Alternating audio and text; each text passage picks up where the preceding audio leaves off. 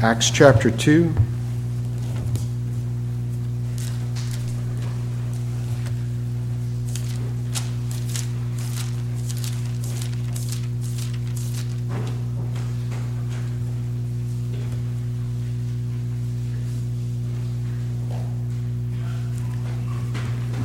Let me read verse 40 through, I'll tack on one more verse, verse 40 through 47.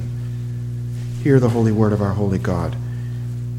And with many other words he solemnly testified and kept on exhorting them, saying, Be saved from this perverse generation. So then those who had received his word were baptized, and that day there were added about 3,000 souls. They were continually devoting themselves to the apostles' teaching and to fellowship, to the breaking of bread and to prayer.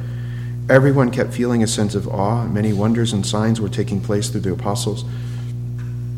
All those who had believed were taken together and had all things in common. They began selling their property and possessions, and they were sharing them with all as anyone might have need.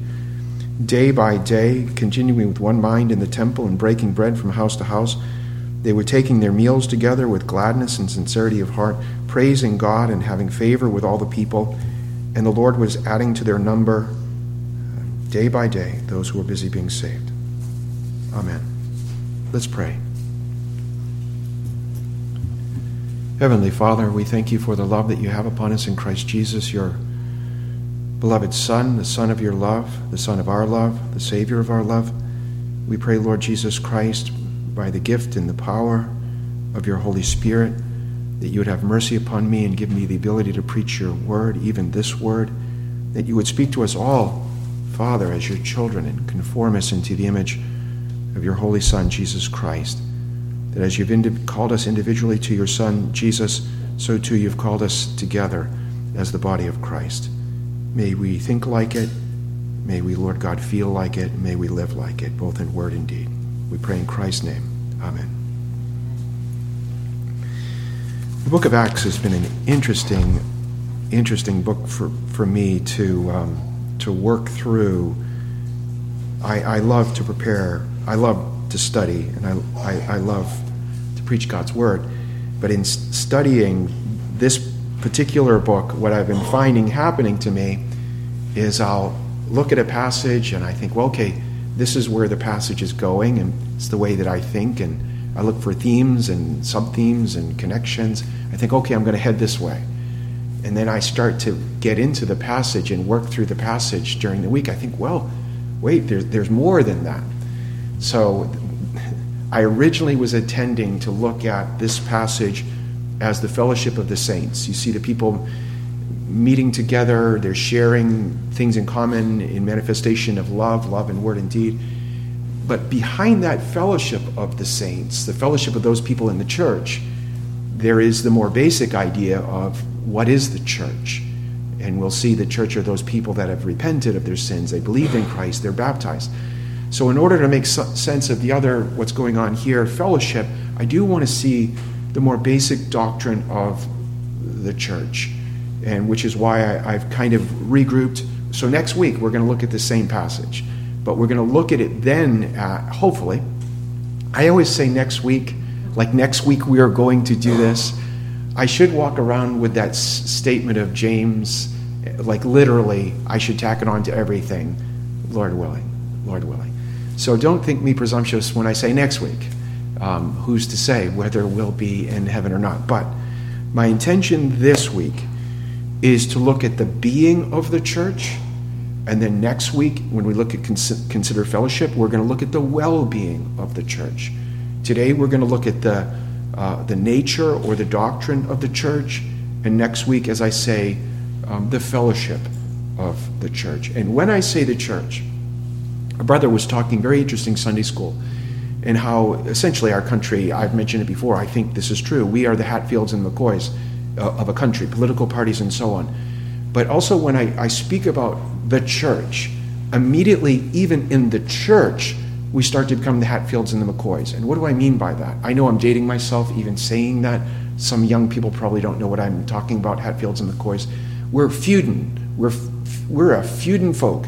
So as soon as I mention the church or the nature of a true church or the marks of a true church, immediately what we're thinking is Well, you mean Baptist, you mean Presbyterian, you mean Episcopalian, and then we subdivide all over the place. Not just any old Baptist or any old Presbyterian. You have to get it right and get my kind of church, right? Okay, since we're looking at this under the larger doctrine, and there were added 3,000 souls to the church. Later in chapter 4, there were added 5,000 souls to the church. So this clearly is talking about the doctrine of the church, biblical doctrine. Now, when I say biblical doctrine, there are lots of churches, and I was raised in one of them. They have doctrines of the church, but it's not based on Scripture. It's based on the traditions of men. This is how we do it around here. Well, is it in the Bible why you do it around here? No, it's just how we do it. We don't want to be that kind of church. This is how we do it around here because it's tradition. We want to take our views on Christ's church from God's Word. But as I say that, I want everyone in this room to be a good Berean. When you see, and 3,000 souls were added to the church, to the congregation, do you see in this passage, just to take off that Hatfields and McCoys thinking, are you going to get around to talking about my church, the right church, the true church? Is this just you shilling for the OPC? I love the OPC, but I promise I'm not shilling for the OPC. In this passage, you have a Bible, look in it. Does it say, and 3,000 souls were added to Bob's Baptist or Pete's Presbyterian? Does it say that? No. Does it say in here any particular form of church government? The only thing we have is a couple of apostles. Does it say here even any form or formula for the administration of baptism? I mean mode. Does it talk about sprinkling, which people pitch a fit over the mode of baptism? Does it talk about these things? No. So when we're talking about the nature of the church or the marks of a true church, what's true according to the Word of God, I think all of us, even as believers, if you are raised if you are raised any kind of way, but religiously, you're going to have a way that you see through religion through lenses that you can't even really conceive that you're looking in a predisposition. If I raise you Baptist, you're going to look at the Bible like a Baptist. If I raise you like a Presbyterian, you're going to look at the Bible like a Presbyterian. And you're going to swear, oh no, I'm coming to a completely neutral or purely objective. You're not. If you are raised a certain way, that affects you greatly. So I want us to be good Bereans. What does the Bible say here about the nature of the church? And we're going to see basic things. Church people believe. Church people repent. Church people are baptized. And then we're going to see the marks of a true church. And there's the preaching of the word in this passage. Peter's preaching the word, and then they're preaching and teaching house to house. So when you say, well, how do I know what's a true church? Are they preaching the gospel? Do they preach the law of God? Do they preach the gospel of God? Do they preach the Bible? Then you see the administration, again, marks of a true church. You see the administration of baptism. You see the administration of the Lord's Supper. There are two sacraments in the New Testament church. The church of my youth, I think they had 7 or 9. I forget which now. The Roman Catholic Church. The Bible doesn't teach the administration of 7 or 9 sacraments. It teaches 2. So how do we know if we're in a right church? How do we know if it's constituted according to the Word of God? Do they administer baptism? Do they administer the Lord's Supper? Now, as you look at it, I do want us to see, does the Bible say, well, there should be genuflecting or no genuflecting? There should be a pinch of salt in the water when you're baptizing, or should you add oil or so on? It doesn't do any of that. It's very, very basic. They baptized, and then they took the Lord's Supper.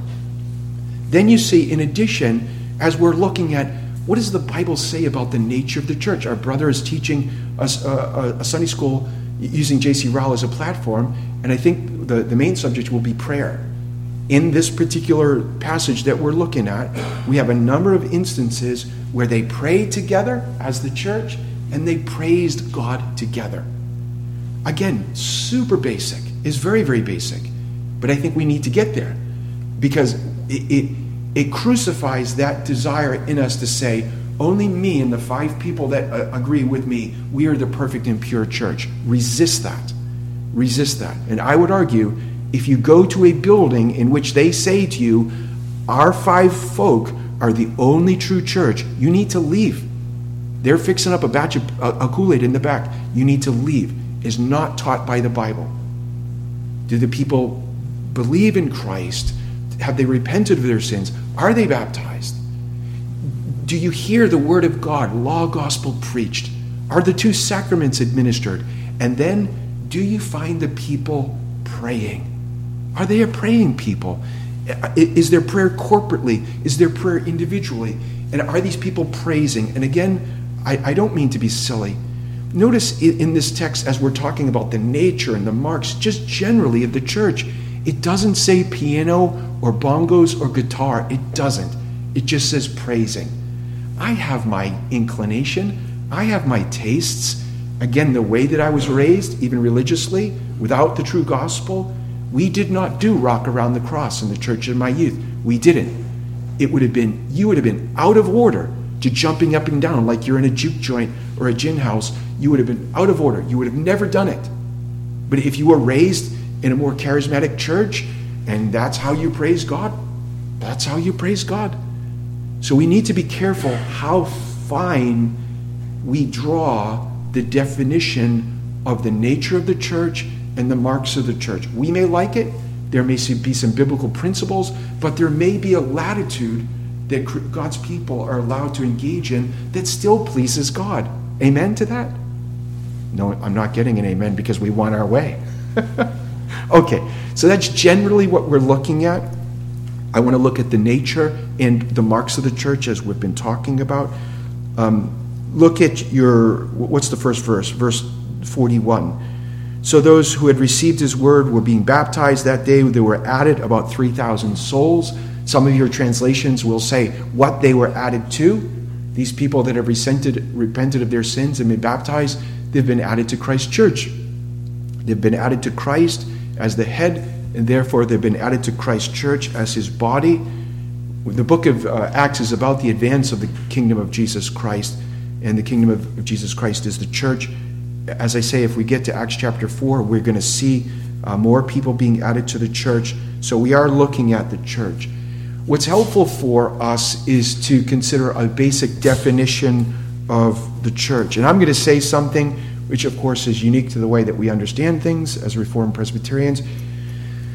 The church doesn't technically begin in Acts chapter 1 or specifically Acts chapter 2 with Pentecost. I believe, the Bible teaches that the church began technically with the preaching of the gospel in Genesis chapter 3:15, and then technically with the two people that believed the gospel, Adam and Eve. They were the first two-member church of the Lord God. And what did they believe? They believed the gospel in seminal form. And I suppose in seminal form is a play on words.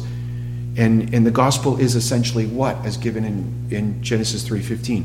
And the seed of the woman will come and crush the head of the head of the serpent. And so that's the gospel. Adam and Eve believed it, and they are a two-member church. There's another church that we find in the Bible, and it was an 8-member church. And it was Noah and his family, and they got off that ark. There was an 8-member church. If you read the King James Version of the Bible, the King James Version of the Bible correctly will translate in the New Testament. The New Testament says that the Old Testament people of God, Israel, they were the church. I know that's in distinction from my dispensational Baptist brothers. I was a dispensationalist at one time. They'll say, Israel is Israel, the church is the church, and the twain shall never meet. That's not true, beloved. I'm going to read something to you. Remember, we want to be Bereans. I'm not picking on the folks. I was one of them. There are some dispensational teachers. I couldn't hold their bags. They're so much superior to me, but it is not true. Israel, wandering in the desert, was the church of the Lord God. The Bible says this in Acts chapter 7, verse 37. This is that Moses which said, this is New Testament speaking about Israel. This is that Moses which said unto the children of Israel, a prophet shall the Lord your God raise up unto you of your brothers, like unto me. Him you shall hear. This is he that was in the church in the wilderness. It calls old Israel in the wilderness the church, and it uses the Greek word, which is the customary Greek word for church, ekklesia. Some of your denominations, you may say, well, Pastor, mine says congregation. The Bible wasn't written in English. The New Testament was written in Greek. The Holy Spirit inspires the writer to say that the congregation of Israel is the ecclesia, is the church. Now, the common Old Testament word in Hebrew for the church is the word Edah. I butcher it. I'll translate E-D-A-H.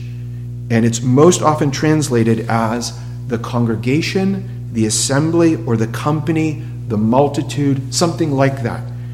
And the idea is, if you look, it means the people of the Lord, the people of God, the children of God, the people of those that believe in and follow the God of the Bible, Jehovah, the people that are hoping for and longing for.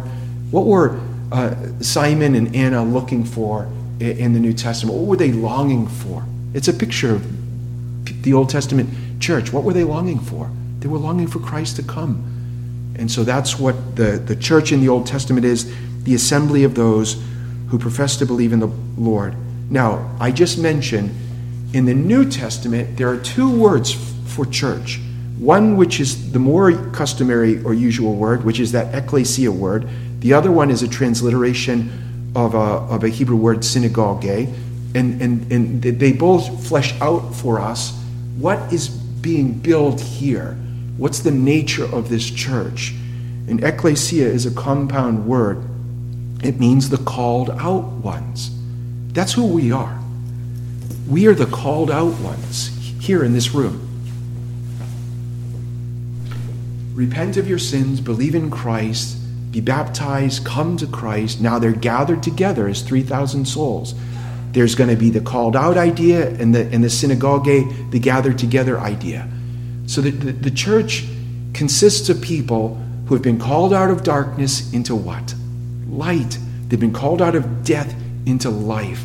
They've been called away from serving sin and Satan and serving holiness in God and Christ. And how are we called out of those things to God and Christ? How are we? And we see it in the text, which is the mark of the church. We're not called out by mystical experience. We're called out by the preaching of the word. It's the word that calls us out. Peter's preaching, men preach, and then they teach. And what does the Bible principally teach? It principally teaches two things. What God requires men to believe about God, and what duty God requires of man. Or it teaches law gospel. And what does the preaching of the law of God tell us? That we've failed in it.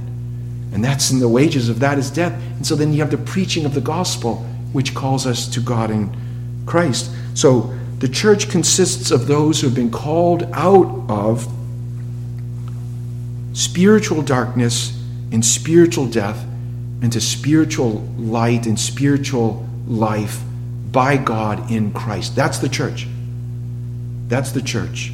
And the other counterpart word to that, you see it used in the book of Acts later in chapter 4. James uses it. Remember James chapter 2?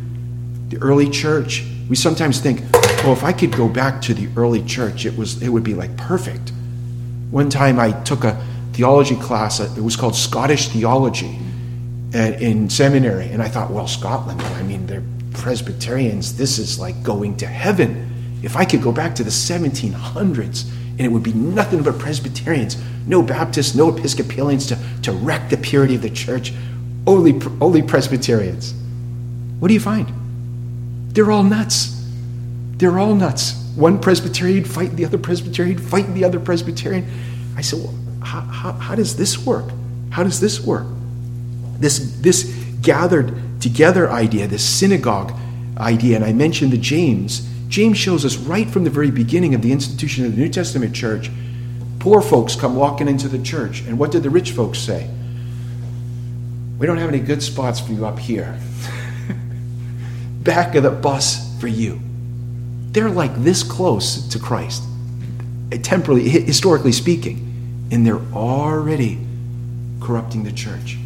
We've been called out of sin, called out of darkness, and that synagogue idea is we've been called together. Called together. We're gathered together. Called away from sin, called to God in Christ. They're the counterpart ideas. And the church is constituted of people that have been called out of our sin to God in Christ, and we've been called to Christ. And the moment we're called to Jesus Christ as our head, what's going on in our passage is we are joined to Christ's body. We are joined to the body of Christ. We're joined to those other people that have likewise been called out of their sin to Jesus Christ. And we're joined to them spiritually, mystically, and really. I prayed it earlier. If there's a next week and we talk about the fellowship of the church, you're looking at how Christian family members treat other Christian family members. That's the fellowship of the church. But that family idea, that kingdom idea, that whole household idea, that's that synagogue idea. We've been gathered together. So the moment you believe in Jesus, you are also joined spiritually, really, to the body of Jesus Christ. Other people that love Christ. That's what we see going on here. And so as we consider the business of considering the definition of the church, and then obviously applying it to ourselves to see if we're members of Christ's church, the basic question we have to ask ourselves is, have we individually, personally been called out of our sin to God in Christ? Have we? Have we been joined to the head? And then we have to ask ourselves, well, if we have a new heart, we have a new song, do we have a new family? Do you have a new family? Do you have a new family? Do you have a Christian family that other men, women, boys, and girls that love the same Christ that you love, that have been called out of sin, called to God in Christ, do you own them as your family? That's what's going on here. And so it's something that we have to answer.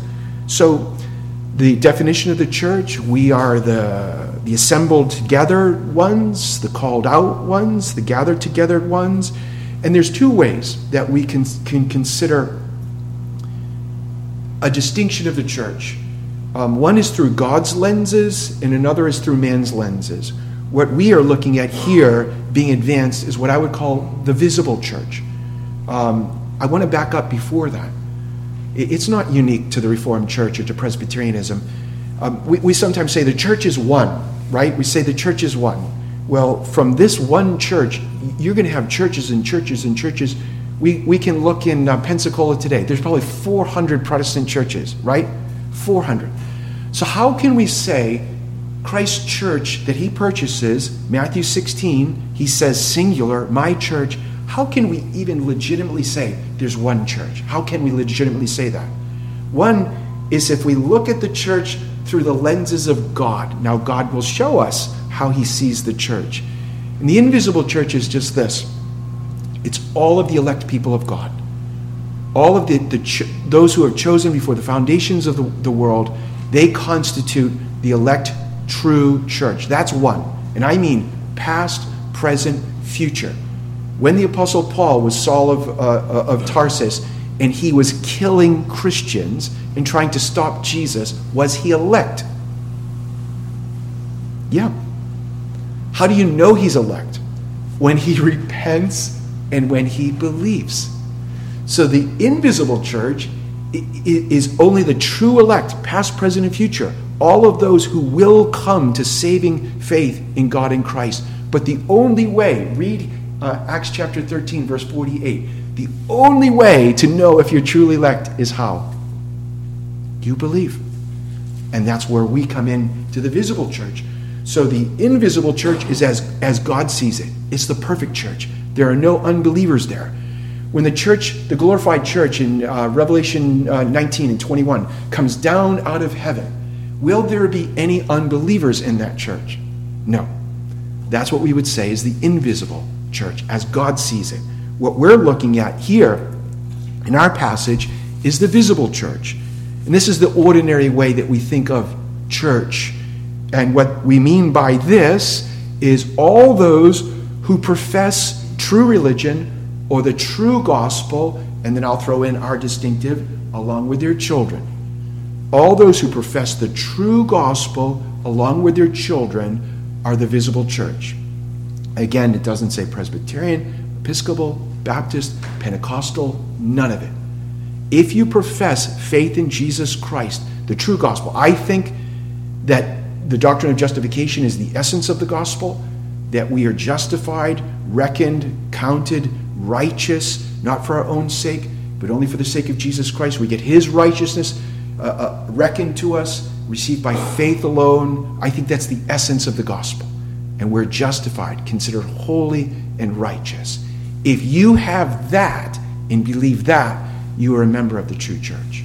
And I would argue if you don't have that, you're not a member of the true church.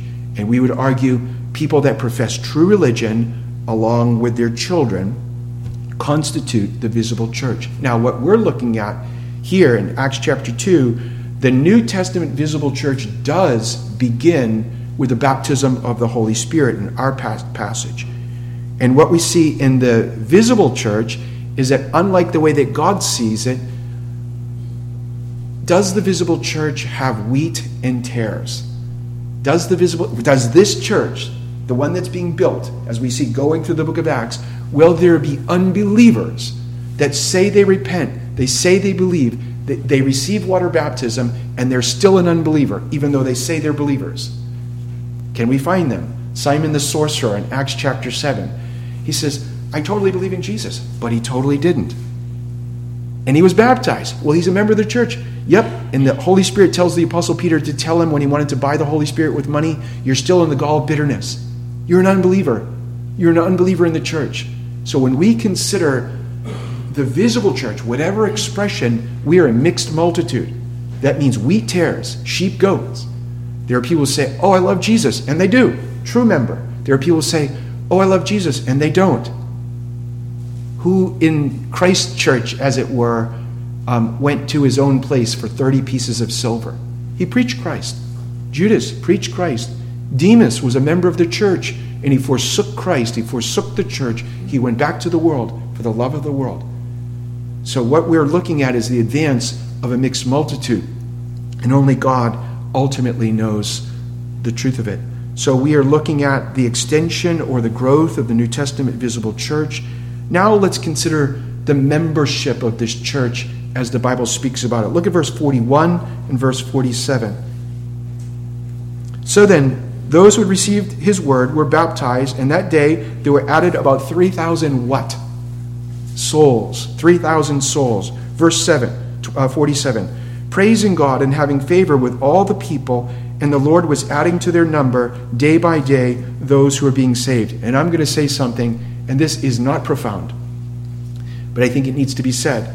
When we're looking at the church, what it is, the church is people. I put a Facebook post in. Facebook, because of their algorithms, you have like 50,000 friends or followers on Facebook, and only like your mother gets to see there's like 2 people in a house cat that actually will see it. And I put, it was very pithy, I thought, a little picture depicting this idea of the church. And it was in the shape of a church building, but it was people that were making up the shape of the church building. The church that the Lord Jesus Christ is building upon the earth, it's people. It's people with a soul. And I know this sounds almost so simple, it would be stupid. The church is not brick and mortar. It's not this. It's not the building. I'm for buildings. If in God's providence, he gives you the wherewithal to buy a building so you as the church can meet in the building, then that's wisdom, that's prudence, and that's his own kindness. But the building is not the church. The building is the people. The church is not saved. Stuff is not saved. Jesus didn't die for brick or mortar. And I know, again, Pastor John, we know that. I don't think we do know that. I believe that we are in that Amos chapter, 8? There's a famine in the land. That's a famine in the church for reading the Bible and understanding the Bible. When churches, you see, our church is being blessed. How do you know our church is being blessed? We just built a new wing. We're going here and we're going there, and we're building this and we're building that, and man, we're taking over. And one of our members got to be a congressman or a senator or whatever. Man, we're taking over.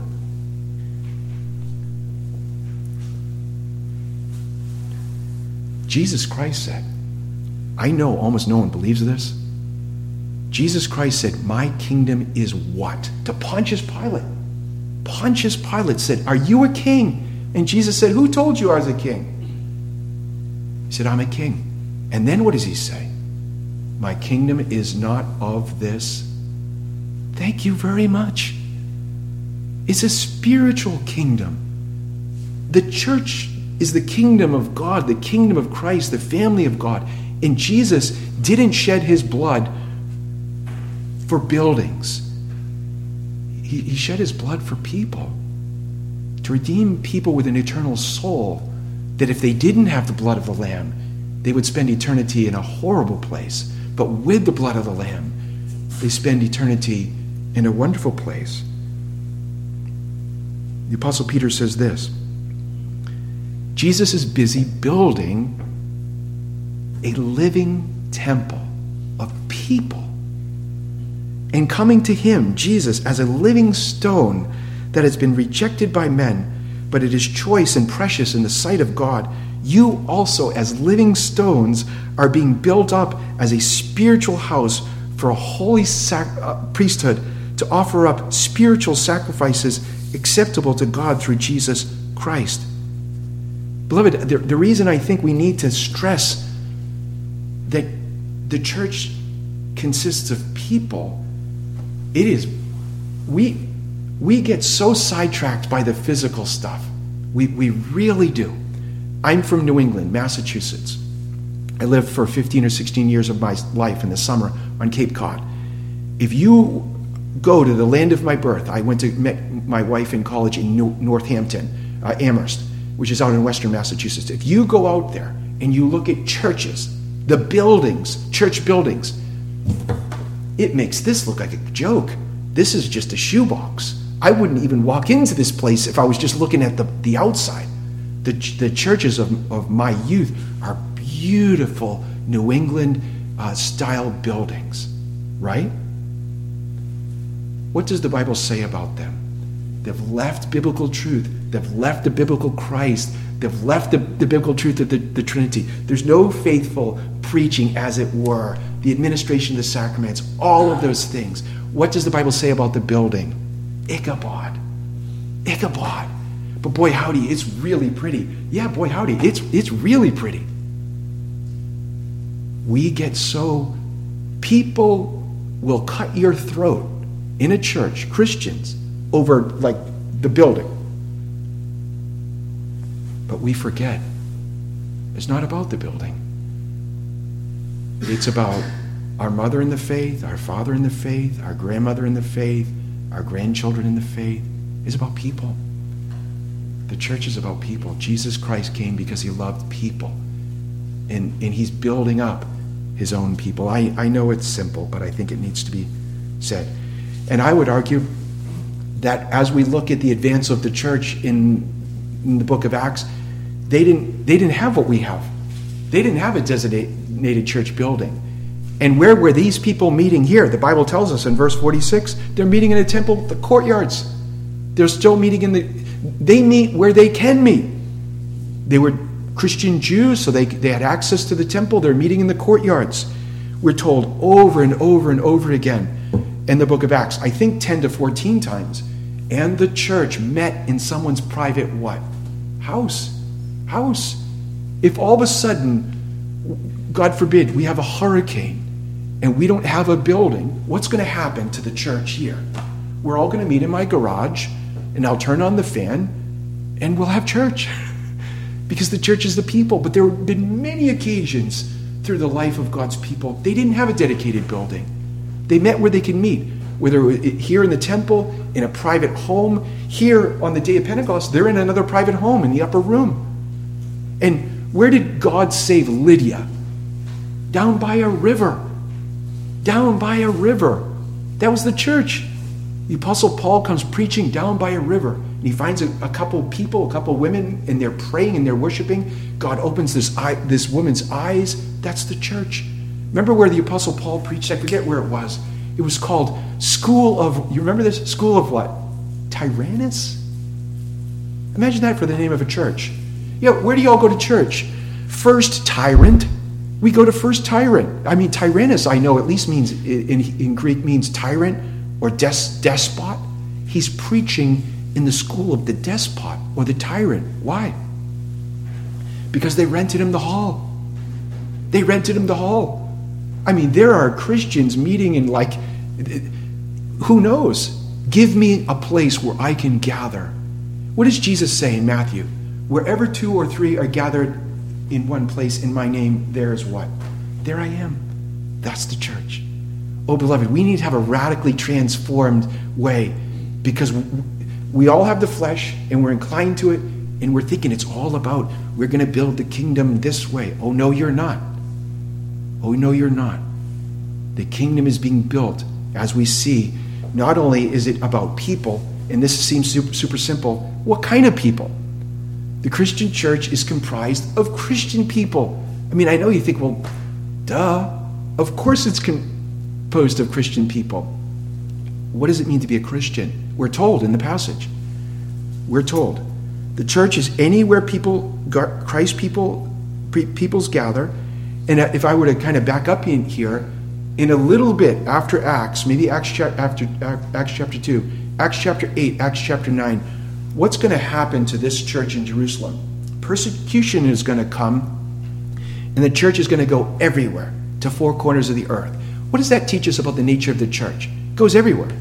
The church in Corinth is the church because it's people who love Christ. Church in Galatia, Philippi, all of those things. What does that teach us about the nature of the church? And we need to get this as well. Not only is the church not the building, the church is universal. It is cross-cultural, cross-ethnic, and it's still one. People have been called out of their sins by the preaching of God's word to Jesus Christ. So if we go to Zimbabwe, and me, 3/4 Irish and 1/4 German, I go walking in to my Zimbabwean brothers and sisters into their church, what? I'm a member. They're my family. And you think, oh, how cute. Oh, no. Our brother was talking about some divisions in our country.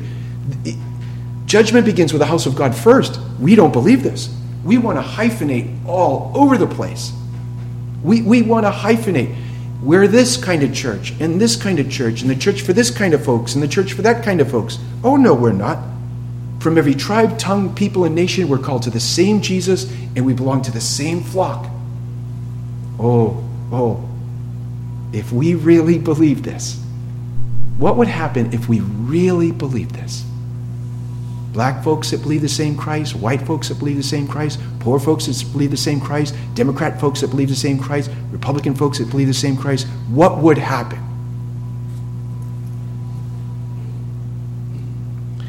And so we have here the identity, as I've mentioned. It's folks that believe in Jesus, verse 41. They received the word, verse 44. Those who had believed. I know this, again, I almost cringe that I'm having to sound so basic. Churches are comprised of people that believe in Jesus. Again, of course, not of course. Could I find a building that calls itself a church right now and start quizzing people in their buildings? Y'all believe that Jesus is the way, the truth, and the life? 100% of them, are they going to say, yes, only Jesus? No.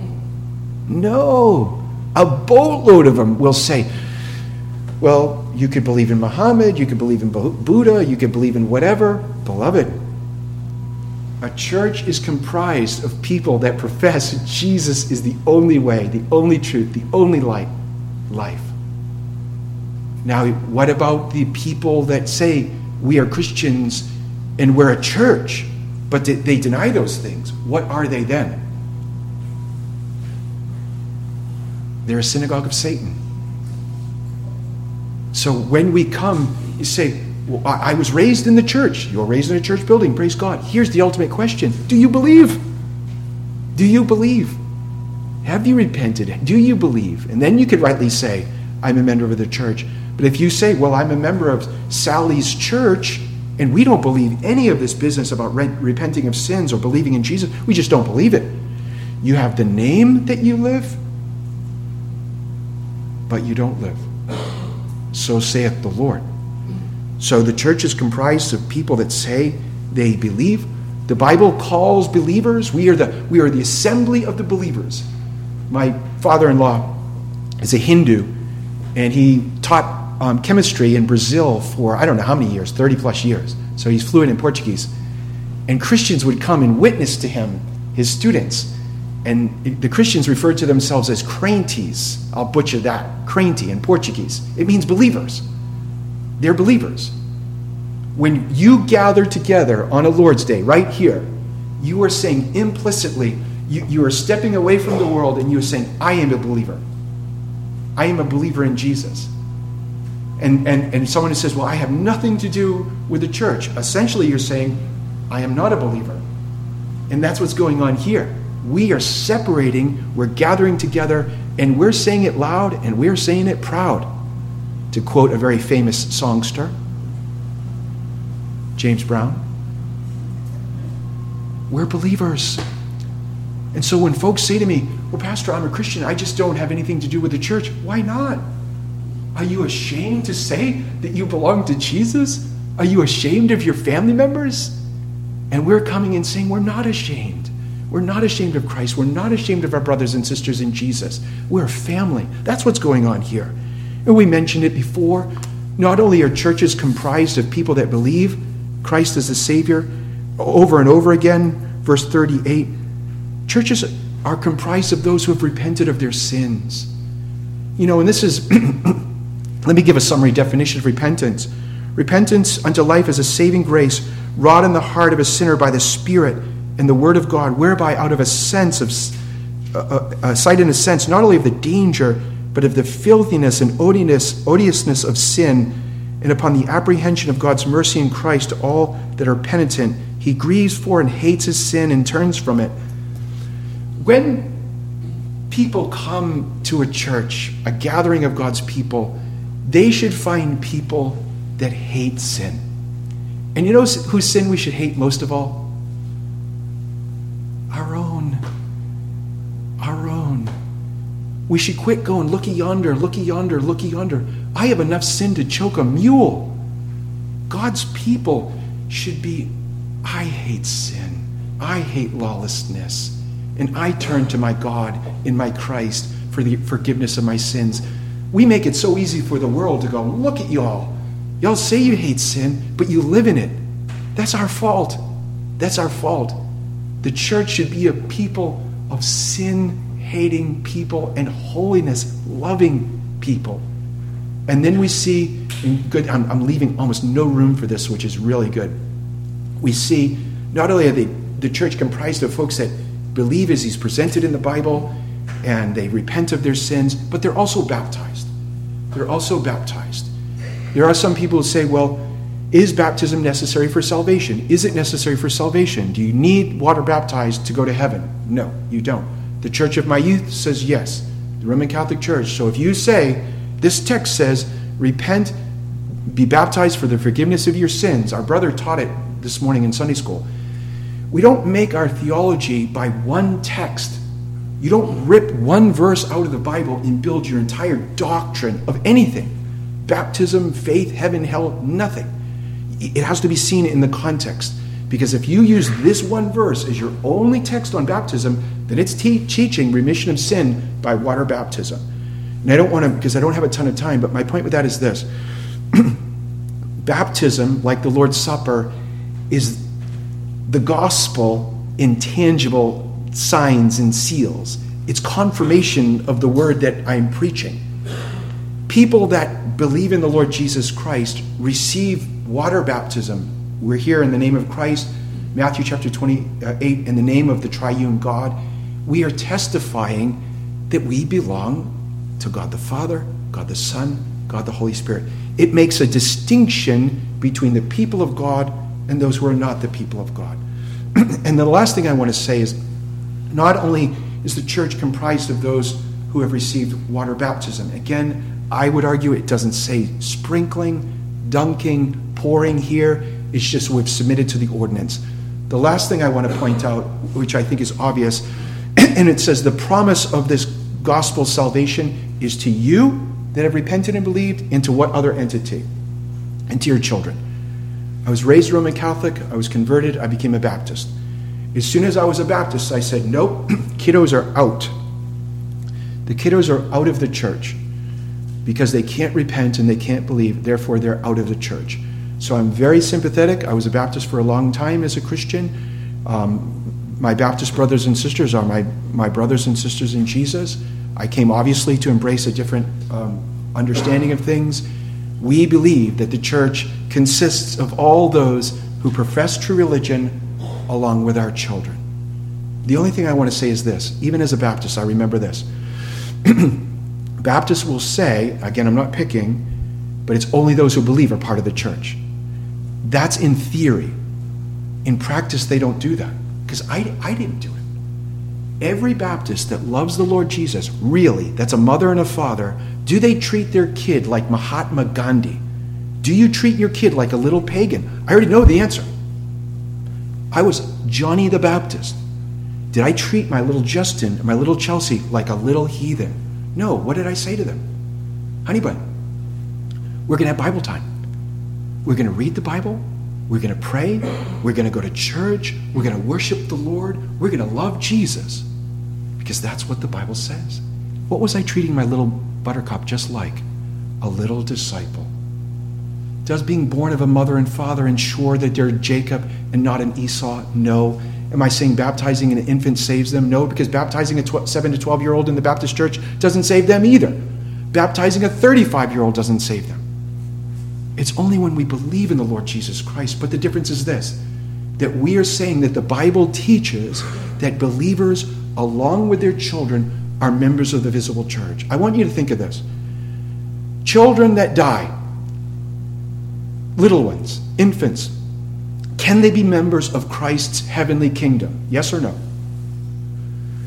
Infants of believers, when they die, can they be members of Christ's heavenly family? Yes or no? The church is the kingdom of Jesus. The church is the family of God. Why can we say they're members of the heavenly kingdom, the heavenly family, and deny them membership in the earthly family? It's to us and to our children. And we raise them in the Lord, and we pray over them that they would love and serve the Lord Jesus Christ. No parent would ever be satisfied. You love Christ, you're going to heaven, your kids are on your own. No parent would. None. Am I right with that? It's to us and to our children, the church. May we love Christ. May we love the church. May we love all those in all of the different churches. I've just mentioned differences on baptism. May we love